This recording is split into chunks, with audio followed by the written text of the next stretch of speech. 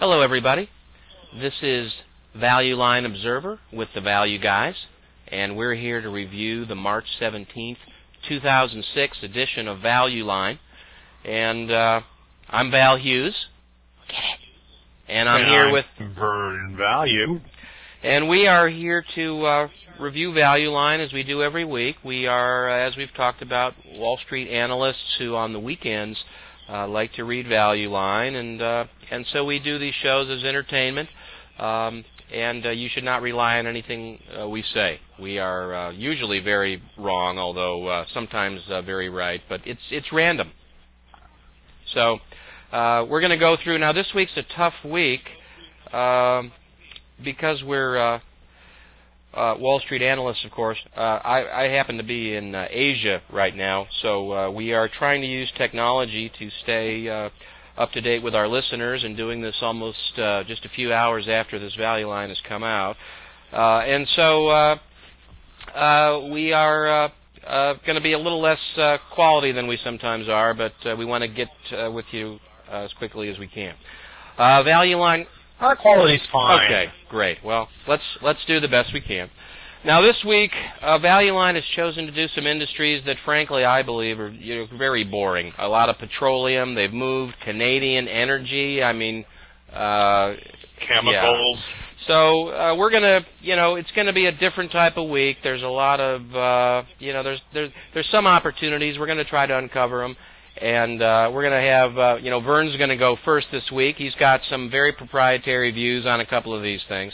But I'm going to tell you, I'm going to talk about the gas distribution industry. I think there's some a good value there from the point of view of stable cash flows and good returns over time at low risk. There's a couple we'll talk about. There's a couple specialty chemical companies that I've covered and known for a long time that have good returns and are worth buying down here. Avery Dennison is one, and Sigma Aldrich is another. And we may have another surprise or two. And with that, let me turn it over to Vern Value. Thanks, Val. I'm going to steal maybe a little bit of your thunder as we get started here, because the first stock I want to talk about is I guess it's a gas distributor. Honestly, I'm not sure exactly what this is. It's called TEPCO Partners. The symbol's TPP. $2.5 billion market cap. Value Line says it's a publicly traded master limited partnership. The description goes on to explain that basically they're a diversified energy marketer and apparently a pipeline operator and multiple pipelines, but they're based in Texas. And this name jumps out to me because, as you might imagine, the value, as we've talked about in the past, the Value Guys always like to take a look at those 4s and 5s in Value Line, because sometimes the least timely in Value Line's model, looks pretty interesting to us. And this is one of these situations. Value Line explicitly says they don't think it's a timely stock. Matter of fact, they just lowered the rating to a 5. It says on March 3rd, although this is being published a couple weeks later, so I'm not sure how that works out. But stock's $36, traded as high as $45 last year, about a market multiple, but it's yielding 7.8%. The price is about 8 times cash flow, and the distribution declared per unit, which is, I gather, the equivalent of a dividend from this entity, has gone up every single year. One of the great things about Value Line is the long history. I see they pay no every year taxes. since 1992. The yield over that period of time, the yield has ranged from 6.3 to 8.7%. So the yield right now is above average, which is another way of saying the stock price is a little below average. The Value Line says the growth outlook, or says the company has a growth outlook, and one of those reasons is they've got some kind of capital spending program going on. So if you look at the long-term forecasts that Value Line's using, there's an implied growth rate for this dividend, and it looks like it's going to accelerate to something like 8% from more like 4% over the last few years. So, I mean, what's not to like about an almost 8% yielding security where that yield's growing 5% plus, say, annually, and where it also looks like maybe I had a chance for some capital appreciation in some kind of reasonable, interesting kind of win. Anyway, looked very interesting to me. I don't see any reason why you wouldn't want to jump on that kind of yield. Now, I sort of agree with Val. This week's sort of challenging in terms of finding something. Well, there doesn't seem to be much capital appreciation opportunity this week. Going to have a lot of its value driven by oil prices. But there is a name here that we think is a very interesting name that's a play on coal, although it's not interesting the way Value Line has this industry structured. They have I counted 7 different coal miners in the industry and one company that makes coal mining machinery, Joy Global. The symbol's JOYG, $6.5 billion market cap. Now, Value Line rates this a 1. And we'd go along. We'd agree with that. They call them a worldwide, I guess, manufacturer and marketer of mining machinery and equipment. I tell you, people, that this hardly does them justice because they're the world leader in the big machinery that's used to mine coal and metals, both in big open pit mines and underground. And one of the things that's really attractive about the business model at this company is that more than half their sales are generated by, maintaining all these machines, replacement parts and service and the like. According to Value Line, operating margins north of 15% and rising, return on capital in a 30% range. There's no debt. So, honestly, normally I'd say avoid a stock with a 24 PE, but this is a long cycle business, and you're going to miss opportunities in capital goods if you let yourself be dissuaded by a multiple of the current year's earnings. So there's some 3 points here that I think support the idea that this makes sense, even though the stock's made a huge move. These stocks trade more on orders than they do on earnings, and we're very early in should be a very unusually long cycle for coal, which is a great, terrific investment theme. Point 2 then is, why is coal such a great theme? China, we're back to this. A few weeks ago we talked about some other miners that they're going to benefit, people like BHP, from all the growth in China and the fact that China can't satisfy their own needs. China is the world's largest producer of coal, most of it underground, and their electric power capacity is growing something like 7% a year, and they can't supply their own needs. They're importing coal from particularly Australia, driving a lot of investment there. And they are themselves also in the process of modernizing their own industry, in part because there's a horrendous death toll in the Chinese coal mining industry. But in any event, and then in the U.S., there's also a shortage of coal after a couple decades of an overhang of too much coal capacity in the marketplace. It's finally been absorbed. It was oil companies reacting to oil price. I just want to point out, Vern, that our listeners, I want to just point out, Vern knows a lot about coal, and I just want to say that. I don't mean inventory levels are really brag about it, but yeah. We've done a lot of work on this investment theme. Now here's why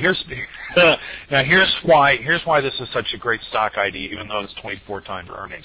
Market cap of Joy Global is $6.5 billion. I added up the market cap of the 7 coal miners that Value Line profiles this week, and they don't even have foundation coal, so there's at least one more that they don't cover. Yeah. And the combined market cap of those stocks is $34 billion.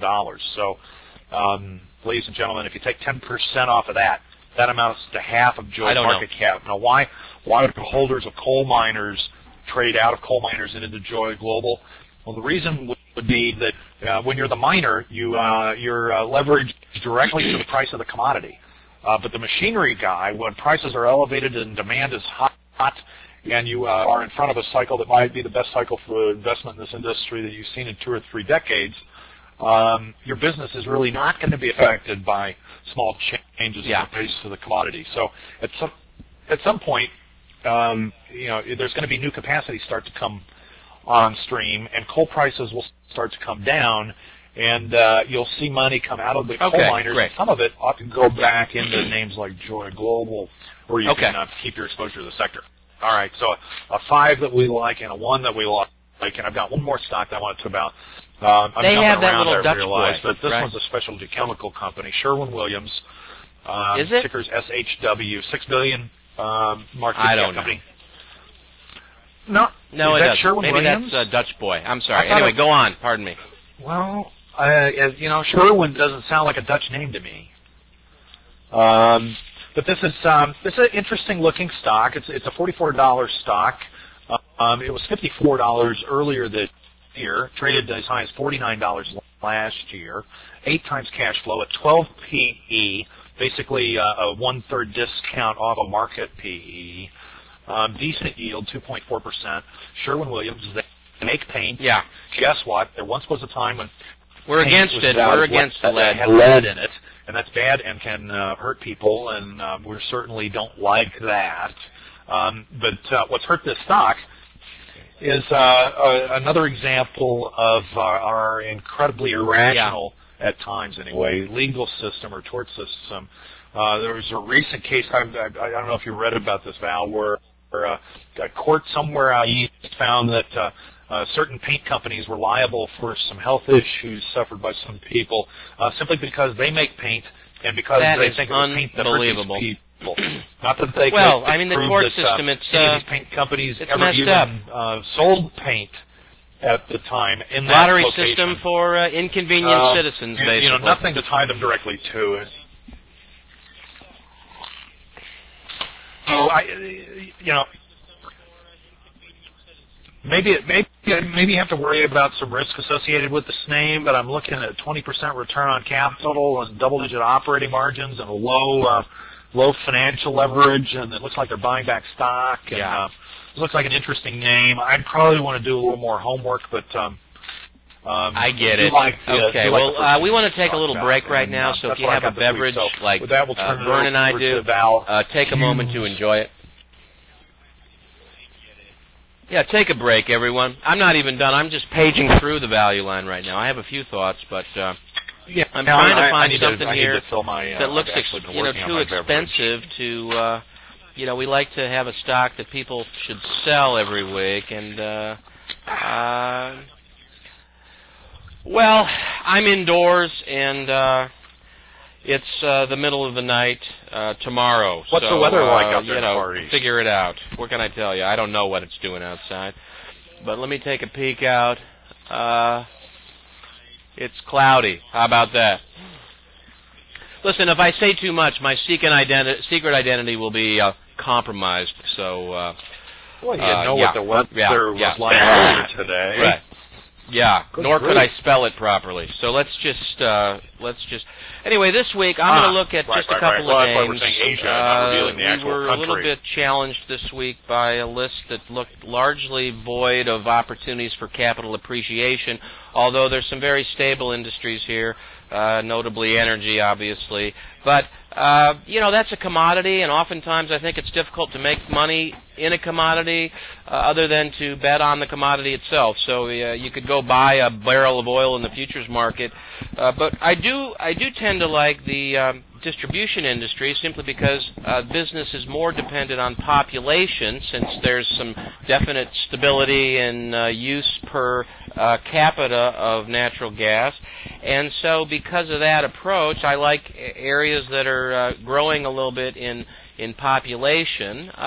These aren't heroic names in terms of capital appreciation, but if you want to put a little money away for a little bit of a yield and some population growth plus some capital appreciation over time, I think we've got a couple of names. The first one I draw your attention to is Atmos Energy. Now, I'm going to preface this by saying I don't know anything about this other than what's in Value Line, and I'm using Value Line exclusively to research these names right now. But this is rated 3 by Value Line. It's ticker ATO on the New York Stock Exchange. Trades at 14 times earnings, a 25% discount to the S&P. It's got a 4.9% yield, which is nice. And if you look at a stock chart, this thing has been very, very stable. It trades in a pretty narrow band over time. Obviously, it's regulated on returns, so returns on capital and such are low here. And I don't tend to care for that. Although if it's regulated low, you have a level of stability here that you don't see with normally with low return on capital names. Oftentimes it's a sign of impending financial problems. But here, this is going to grow very stably. It's trading at about just over 6 times cash flow. The dividend is very nicely covered, and the population that they serve. This is a company that serves Louisiana, so they've had a disruption that got in the stock. That'll reverse, obviously, so there's a little bit of wind at your back. West Texas, Mississippi, Colorado, Kentucky, these are all southern and western locations that over time are gaining share of population. And the balance sheet is in this industry is a little bit hindered simply because you have regulated rates. This has a 57% debt to capital, which is a little high, but again, that helps their ROE and is perfectly appropriate for regulated industry. So we'd look at ATO.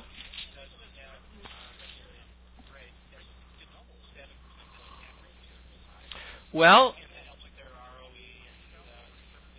I think they had an acquisition. What do you make of this revenue per share number? It's basically doubled in like 3 years. That's a very good point, Vern. And it doubled like Thanks in for 2003. Bringing that up in front of my audience here. Let's see.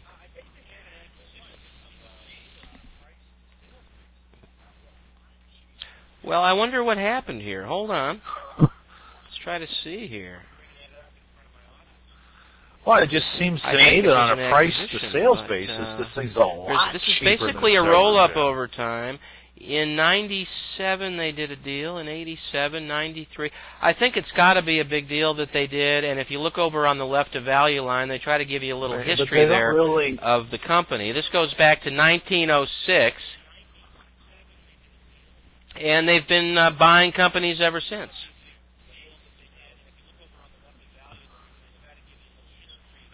Well, it's very modest. It doesn't. Yeah, it looks like they issued some so, stock in late 2004. If you look at the growth in the share count, so maybe there total was capital. That's maybe there's exactly a deal what there, it was. partially equity. Total capital doubled over the period, and revenues came in. So that's undoubtedly a deal. That's the pattern of this company. Value Line could do a little better job with some dialogue here on exactly what happened. Maybe now we're just missing it here. But that's undoubtedly what it is. But I think if you own this, you've got a stable company, you've got room for a little bit of capital appreciation. It is selling at a large discount, and you get about a 5% yield. The other one I'd look at here, again, very similar in theme, would be Southwest Gas. That's on page 472 in this week's Value Line. I like it. They've got it rated a 4. This one's about 4 times cash flow. It's got, again, low returns because it's a regulated business. It yields just 3%, and it's a little bit of a premium, so actually I prefer the Atmos. But the region this serves is going to be benefiting from population growth. Arizona, Nevada, California, so while their yield's a little lower, I suspect the population growth element of this one's a little higher. And, regulation in those areas probably a little more beneficial. That's another one to look at in this area. Next, I'm kind of looking through here, and I'm trying to find some to own. There's a lot of, commodity element to the specialty chemical industry. But there's a couple names in here that caught my eye. Just pass along.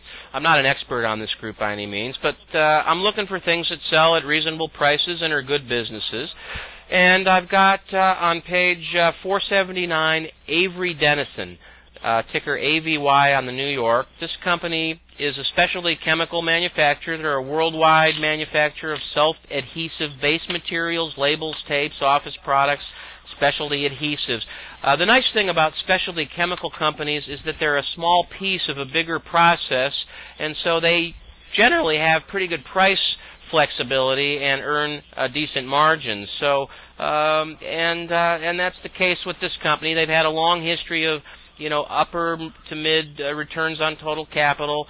Debt is just 32% of total capital, and the company right now trades at just 10 times cash flow per share. Revenues over time here, very stable. It's hard to find a down year on revenue. Of course, the recession years, you get a little dip, as you might imagine, but very modest. The company over history has always traded at least once a year at a nice premium to the market. Right now, it's trading at a slight discount to the market. This is one that I think continues to gain share. It's rated a 3. I think you can own this and feel pretty comfortable about it. And then finally,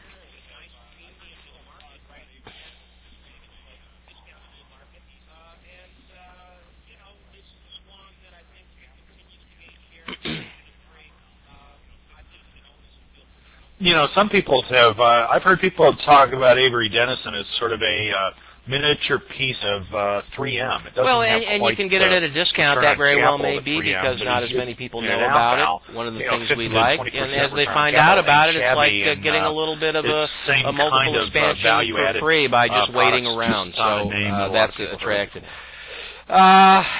Let's see. Finally, same story a little bit as Avery. Sigma Aldrich, ticker SIAL. Page 502 in this week's value line. This trades at a 10%. Well, I'm trying to be value added. My name is Val, after all. Let's see. These guys, again, specialty chemical company. They develop, manufacture, and distribute. And distribute is nice because you get a little bump there in terms of revenue per customer. But distribute a wide range of biochemicals, organic chemicals, chromatography products, diagnostic reagents. And these are all things that are standing in the path of technology, improving productivity for business. And that explains why over the last 20 years they've had a mid to upper teens return on capital. They've got debt of just 19% of total capital. Probably Avery Dennison and Sigma Aldrich people just get together and chuckle about their success because they really both are doing something very right for long periods of time. This is a little bit of a premium to what I like to pay on a cash flow multiple. It's about 11 times cash flow, but better balance sheet, strong returns, very consistent results, and I think this one is one you can put away and enjoy for some time. Finally, I do like to find things that are expensive, and this week, I don't know a lot about this, but what have we got in here? Just paging. Yeah, just page through here. It's like a candy store for a short. But I'm just looking, and again, I know nothing about this, but this Wind River, ticker WIND, which that's very clever. They're trading at 36 times earnings. Well, that's what I'm thinking. So, that's not a fundamental, repeatable process. So I think you got to take that and run with it. Once they get bought out, the ticker symbol's no good anyway. Cash flow per share, that's worth like 5 points on the multiple alone. Stock 15. So. That's 25 times cash flow. Let's see. They've got a decent balance sheet. Book value's $4, so that's not too bad. But they develop, support advanced software operating systems, VxWorks platform that allow customers to create complex real-life software applications for embedded computers. I don't know. They're growing a little bit here. It just looks like a pretty high multiple of cash flow. Value Line's predicting 9% growth in book value over the next 5 to 8 years, 10% revenue growth, and not meaningful growth in earnings, dividends, or cash flow. At that multiple of cash flow, I think you got to pass on this one. And that's all I have this week, Vern. Yeah. So.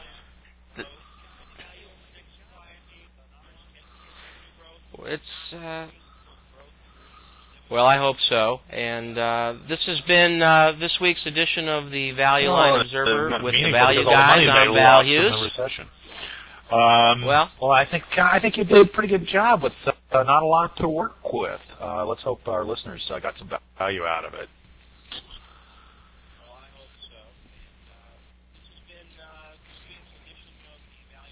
Thanks for calling in from Asia, Val, and I'm Vern Value, and we'll catch up with you all next week.